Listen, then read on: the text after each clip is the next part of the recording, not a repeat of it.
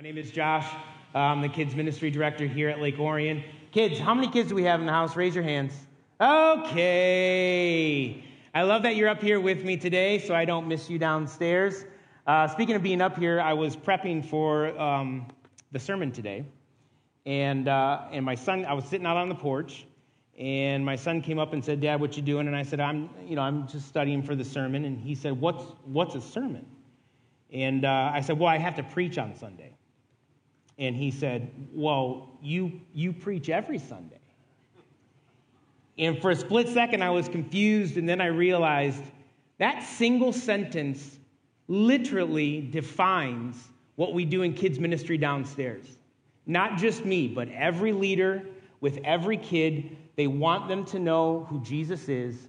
They want them to have faith in Jesus. And when he said that, it made the rest of the day very, very nice. I got a lot of inspiration from that. So I'm excited today because I've never started off a series before. So now I get to do all the fun stuff. We get to go through context and where people are at and what are they doing and why are they speaking to these people. And so I'm really excited about that as I was studying. Today, I think if we said that there was division in the world everywhere, that would be an understatement. There's a lot of division.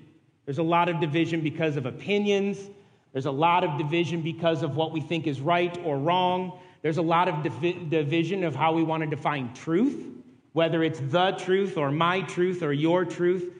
And so division amongst all of us is everywhere. And we know that God created our world, and we know that he created because he's our creator, ruler, king. And he didn't create it that way. That's not how he meant it to be.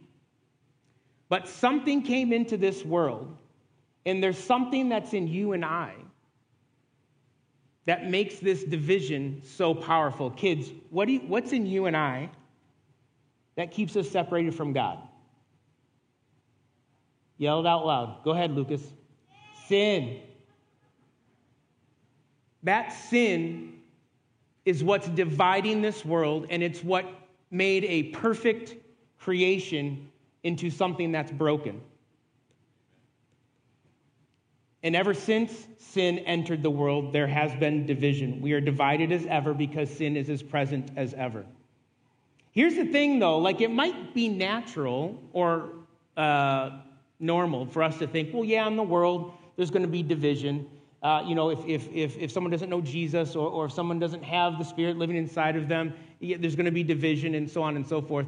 But what's devastating is that there's division in the church. That's what's devastating. Because as a people who's separated and set apart, there are too many times where you and I have division between us.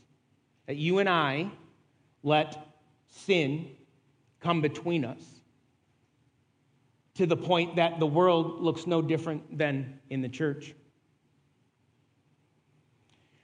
Because of this, we're starting a new series. It's called Divided, Seeking Unity in a Fractured World. We're never going to find our answers in any book other than Scriptures. We're never going to find our answers in anyone except for Jesus.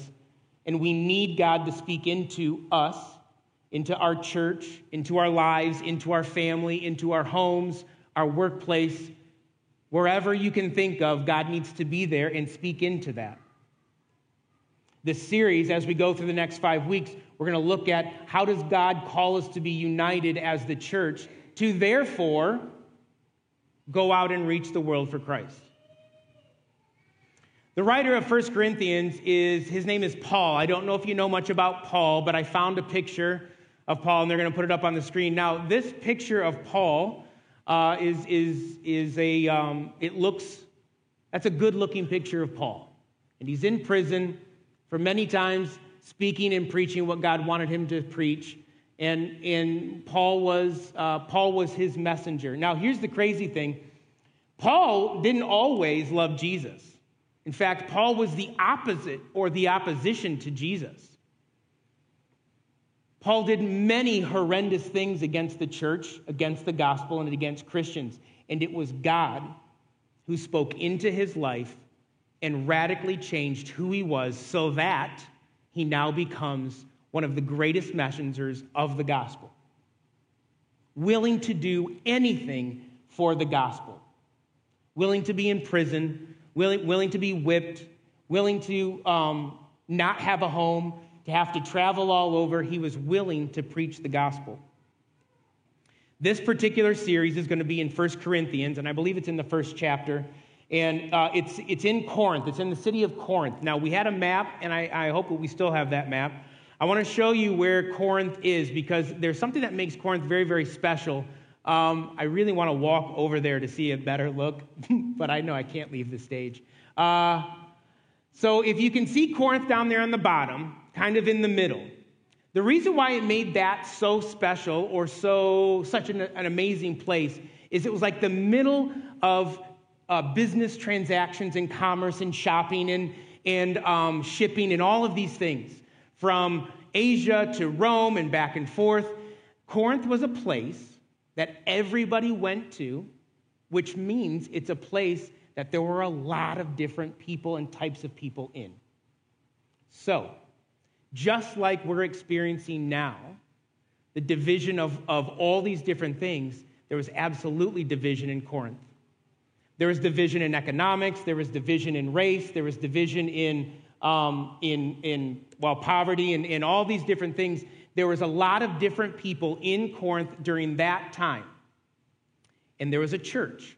And Paul wrote that church because what he was hearing happening in Corinth as a whole, there was also happening in the church. And it was devastating Paul.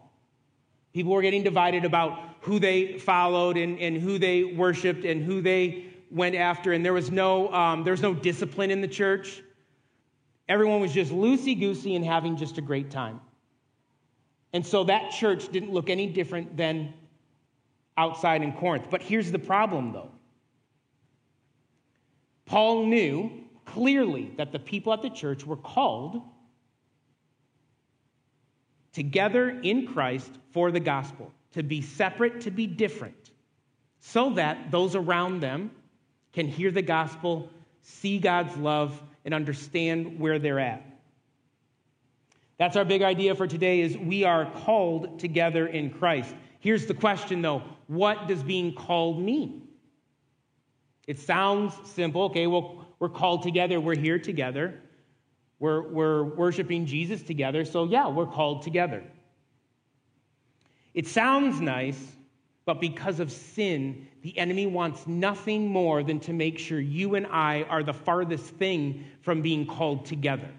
He wants you and I to be more concerned about pick anything. Anything. He wants us to be more concerned about that than the love of Jesus. But Paul is calling us and telling us that we are separate and that we are called to holiness. That's our first point of the morning. In order to be called together, in order to be united in the front of moving the kingdom forward, we have to be holy.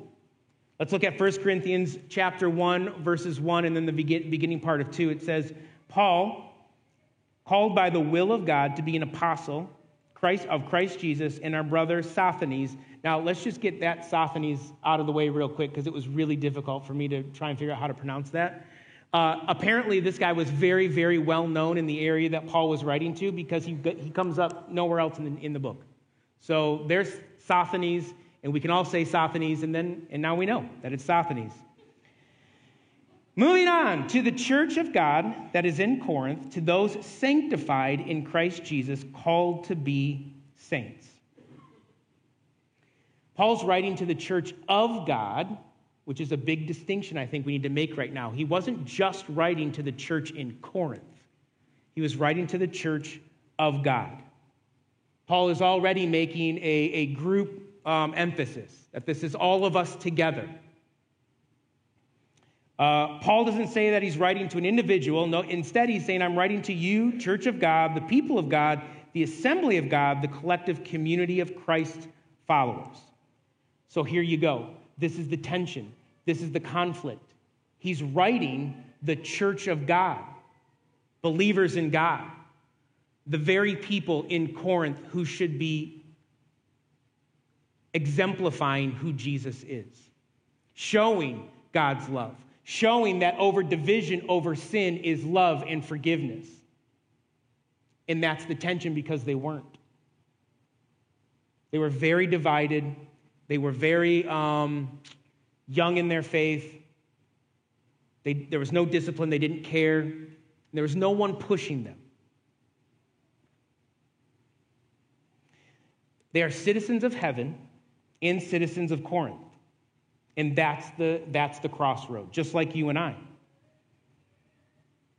I love this whole section on identity. Identity, what's your identity? Is there identity in Christ that will influence them most? Is it their identity in Christ that's going to influence them? Or is it their identity as Corinthians that will influence them most? If you're a believer of Jesus, is that your identity this morning? Is that what's influencing you the most? Or is there something else? I've been open about, struggling with mental health and going through therapy and medications and all the things, and it was it was really funny because part of my therapy was to I was very anxious that I would be perfect in the eyes of people. I grew up that the whole time. A lot of us, we can relate to that. I was more concerned about being perfect. I didn't want anyone to be upset with me. I didn't want anybody to think I was not good enough. I was obsessed with being perfect, and therefore I was very anxious all the time about being perfect. So my therapist says, well, we're going to do something about that. So for the next few weeks, I would do things like, and I may have said this before, I can't remember, I'd go to Best Buy or anywhere with electronics, and I would stand in the aisleway, and I would turn the music up as loud as it would go, and then just stand there.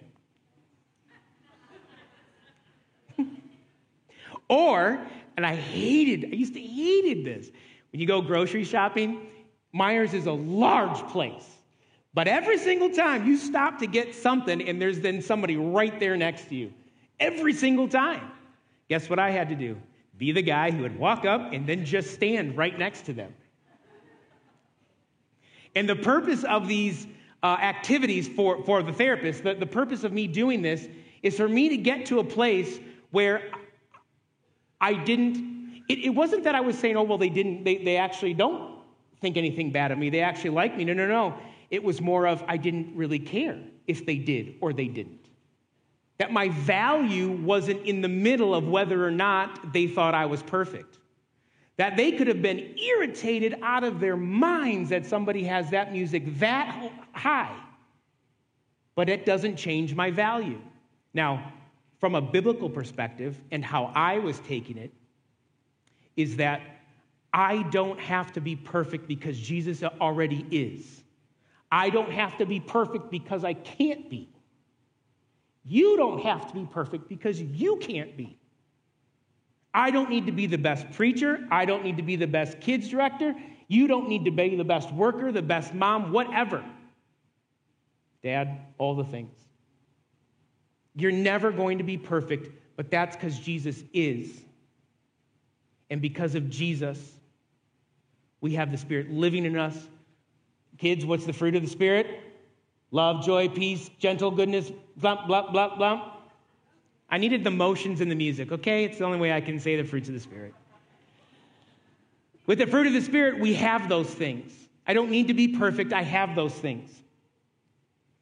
The exercises were to get me to be flexible, to understand I can do things regardless of what somebody is thinking. But the most important thing was my value is never in anyone else or anything else except for Jesus and his love. So Paul is trying to get the people to understand the same exact thing. What is your identity and what are you living out of? There's supposed to be a church united in a front to move the kingdom forward. But are they still being influenced by Corinth? Just like us. Just like us. We're children of God. We're meant to move the kingdom forward, but what are we getting sidetracked in, or what are we finding our identity in? Secondly, Paul talks about in order to be called together, we need to be called to unity. So the first was holiness, which holiness, let me just back up, it's like separated, set apart. Okay? It's not that we're better as Christians. It's not that we're better than anyone else. We're forgiven. I'm not better, I'm saved. I'm not better, I'm bought for. I'm not better, I have a Savior who died for me. So because of that, am I holy and separated? Do I set myself apart so that as I'm playing golf,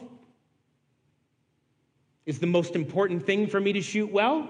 Sometimes it's really difficult not to think that way. But more importantly, can I talk to someone every time I play golf about Jesus? Can I get into their lives? Can I understand who they are? And can I help them understand who Jesus is? So next we're called to unity. The second half of verse 2 says, together with all those who are in every place, call upon the name of the Lord Jesus Christ, both their Lord and ours. Often Paul addresses particular groups of people in his letters. Corinthians is very much as a group, like we said earlier, it's totality. But it's not just the Corinthians, the Christians in Corinth. It's Christians everywhere. What does it say? With all those who in every place call upon the name of the Lord. Our commitment is unity to one another. For the life of me, I tried to remember where I heard this, and I cannot remember. Alex is going to say it's probably him. I don't know. It might have been. Somebody was preaching or saying something, and at the very end, they said, Jesus over everything. And for whatever reason, that stuck. And then that is with me often throughout the days. And it could be something as simple as somebody pulling out in front of you. Your immediate reaction is frustration, except Jesus over everything. Jesus is over everything. What Jesus wants for my life is over anything that just happened. What's more important? When we have an issue with a brother or sister in Christ, friends, family, what is the issue? And Jesus over everything. It's Jesus first. It's who he is. It's his perfection. It's his love. It's his unconditional love for us over everything. So for me, on a daily basis, when I get into a place where I could get frustrated or get upset or get angry or, like throughout the workday, you got all the things happening. Jesus over everything. My commitment to my relationship with Jesus and his unconditional love for me over everything. And then I can be united with you.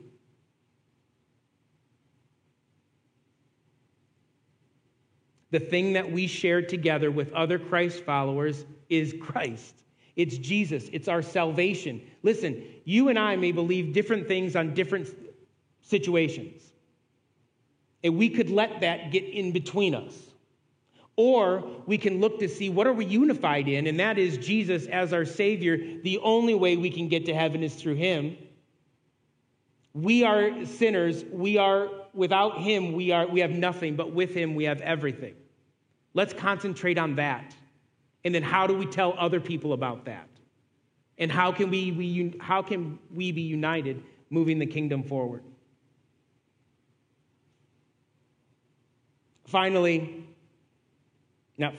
Almost finally. Paul starts talking, he's calling us to gracious peacemaking. In verse 3, it says, grace to you and peace from God our Father and the Lord Jesus Christ. This last bit, and it happens often in Paul's letters, but this last little bit is actually he's speaking a blessing to his audience. He's speaking a blessing to them. God deals with us graciously in Christ. Like unconditional love, grace, and mercy. Somebody explained it to me this when I was little. Grace is the things that grace is getting something that we don't deserve, and mercy is not getting something that we do deserve. I don't deserve God's love, but Romans 5:8 says he showed it to me before I ever was. I don't deserve to be in heaven with a perfect God forever because I have sinned. But mercy says that he's died for me and that he's washed that away. For this, Paul kind of captures his theology or his thinking of scriptures and of Jesus in this way, because because Christ deals with us graciously. He brings us to himself and to the Father in a relationship of peace so that we can go and do the exact same thing. If God showed me grace, why am I not showing you grace? If God loves me unconditionally, why don't I love you unconditionally? Why do I get irritated that you keep talking about this or this or this to the point that I don't want to even be around you? That was not to anybody individually. That was a thing. If Christ has showed me this, why am I not showing that to you? This is what Paul was writing to the Corinthians about. You're believers in Christ. You're children of God. You understand and call Jesus your Christ. And yet at the same time, there's no difference between you and everyone else in Corinth. And here's what Paul was so, this is what he was so amped up about. Because Corinth was so special, there's another word, powerful, because it was such a place that everybody was at, in a place that everybody went out from. The vision is, if the gospel is in Corinth, think about where it's going to go. How many different places are represented in this building out there right now? And just think, if all of us were united together, Jesus over everything, we're going to show grace, we're going to show love, we're going to show peace, and we're going to move the kingdom forward by preaching the gospel. Just like Paul was amped up there, we're amped up here.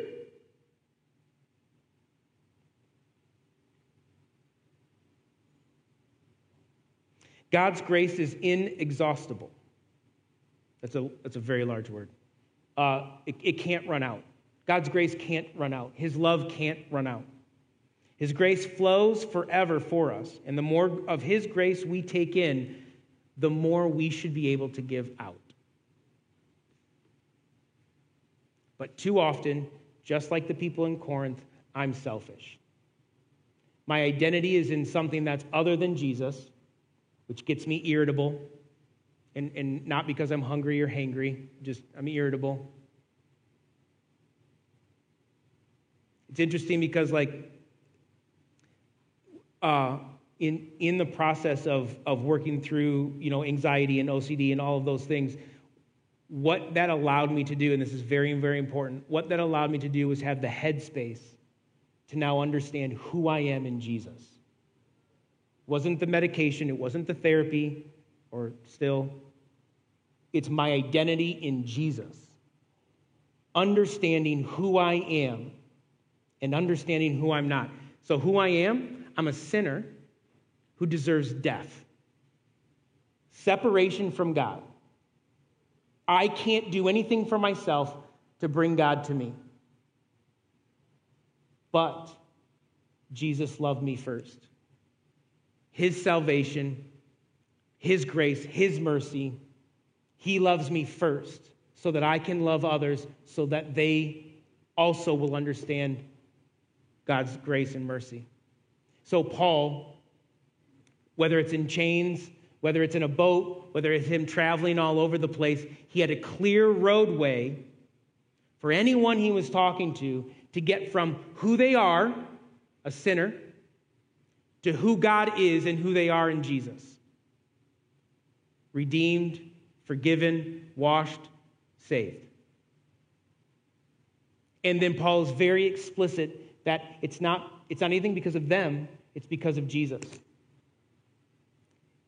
We read let's go back to verse 1. It says, Paul, he again says, called by the will of God to be an apostle of Christ Jesus to the church of God that is in Corinth. As Paul was being called, he was calling the church in Corinth. And the church in Corinth had a very large task at hand. And that was what kind of light could be shown in that darkness. If we turned all the lights off and it got super, super dark, don't worry, we're not going to do that. But if we did, and it was completely pitch black, and all you had was a match, we all could see that match. And that match would start to make a difference. The same thing Paul was calling them in Corinth, the same thing God is calling for us here.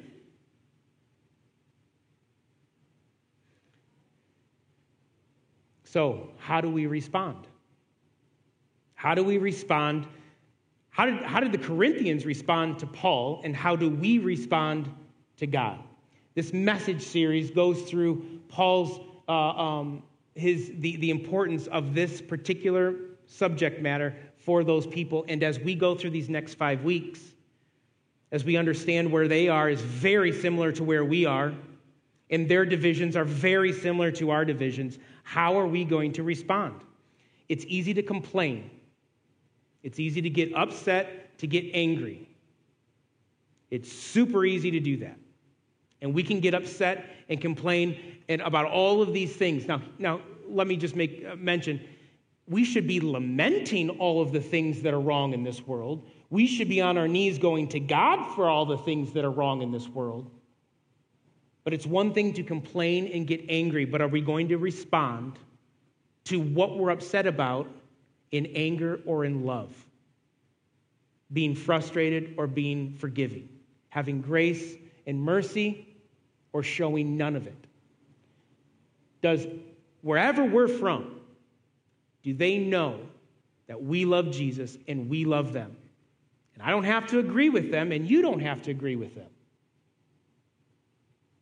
But what we can be on the same front is, and this is what Paul's saying, they're a sinner, I'm a sinner, Jesus is our Savior. Those are all the things we have in common. And so Paul wants us to start there. If it's true that we're divided more than ever, or it feels like that, then we have more of a chance, or we should be showing grace and love and mercy more than ever to move the kingdom forward with the gospel of Jesus. As the band is coming forward, will you hear that call that Paul is on the Corinthians? Will you hear that for your life? Will we say Jesus over everything? Will we say unity instead of division? And is Jesus my identity? Is he who that matters?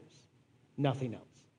Let's pray. God, thank you so much for this amazing day. Thank you for the honor of being able to preach your word. Thank you for everyone that's here. God, I pray that as we leave, or as we think about our world, as we think about division, as we think about all the nonsense that's going on, God, I pray that more than anything, we think about you and our salvation in you and our unity to one another.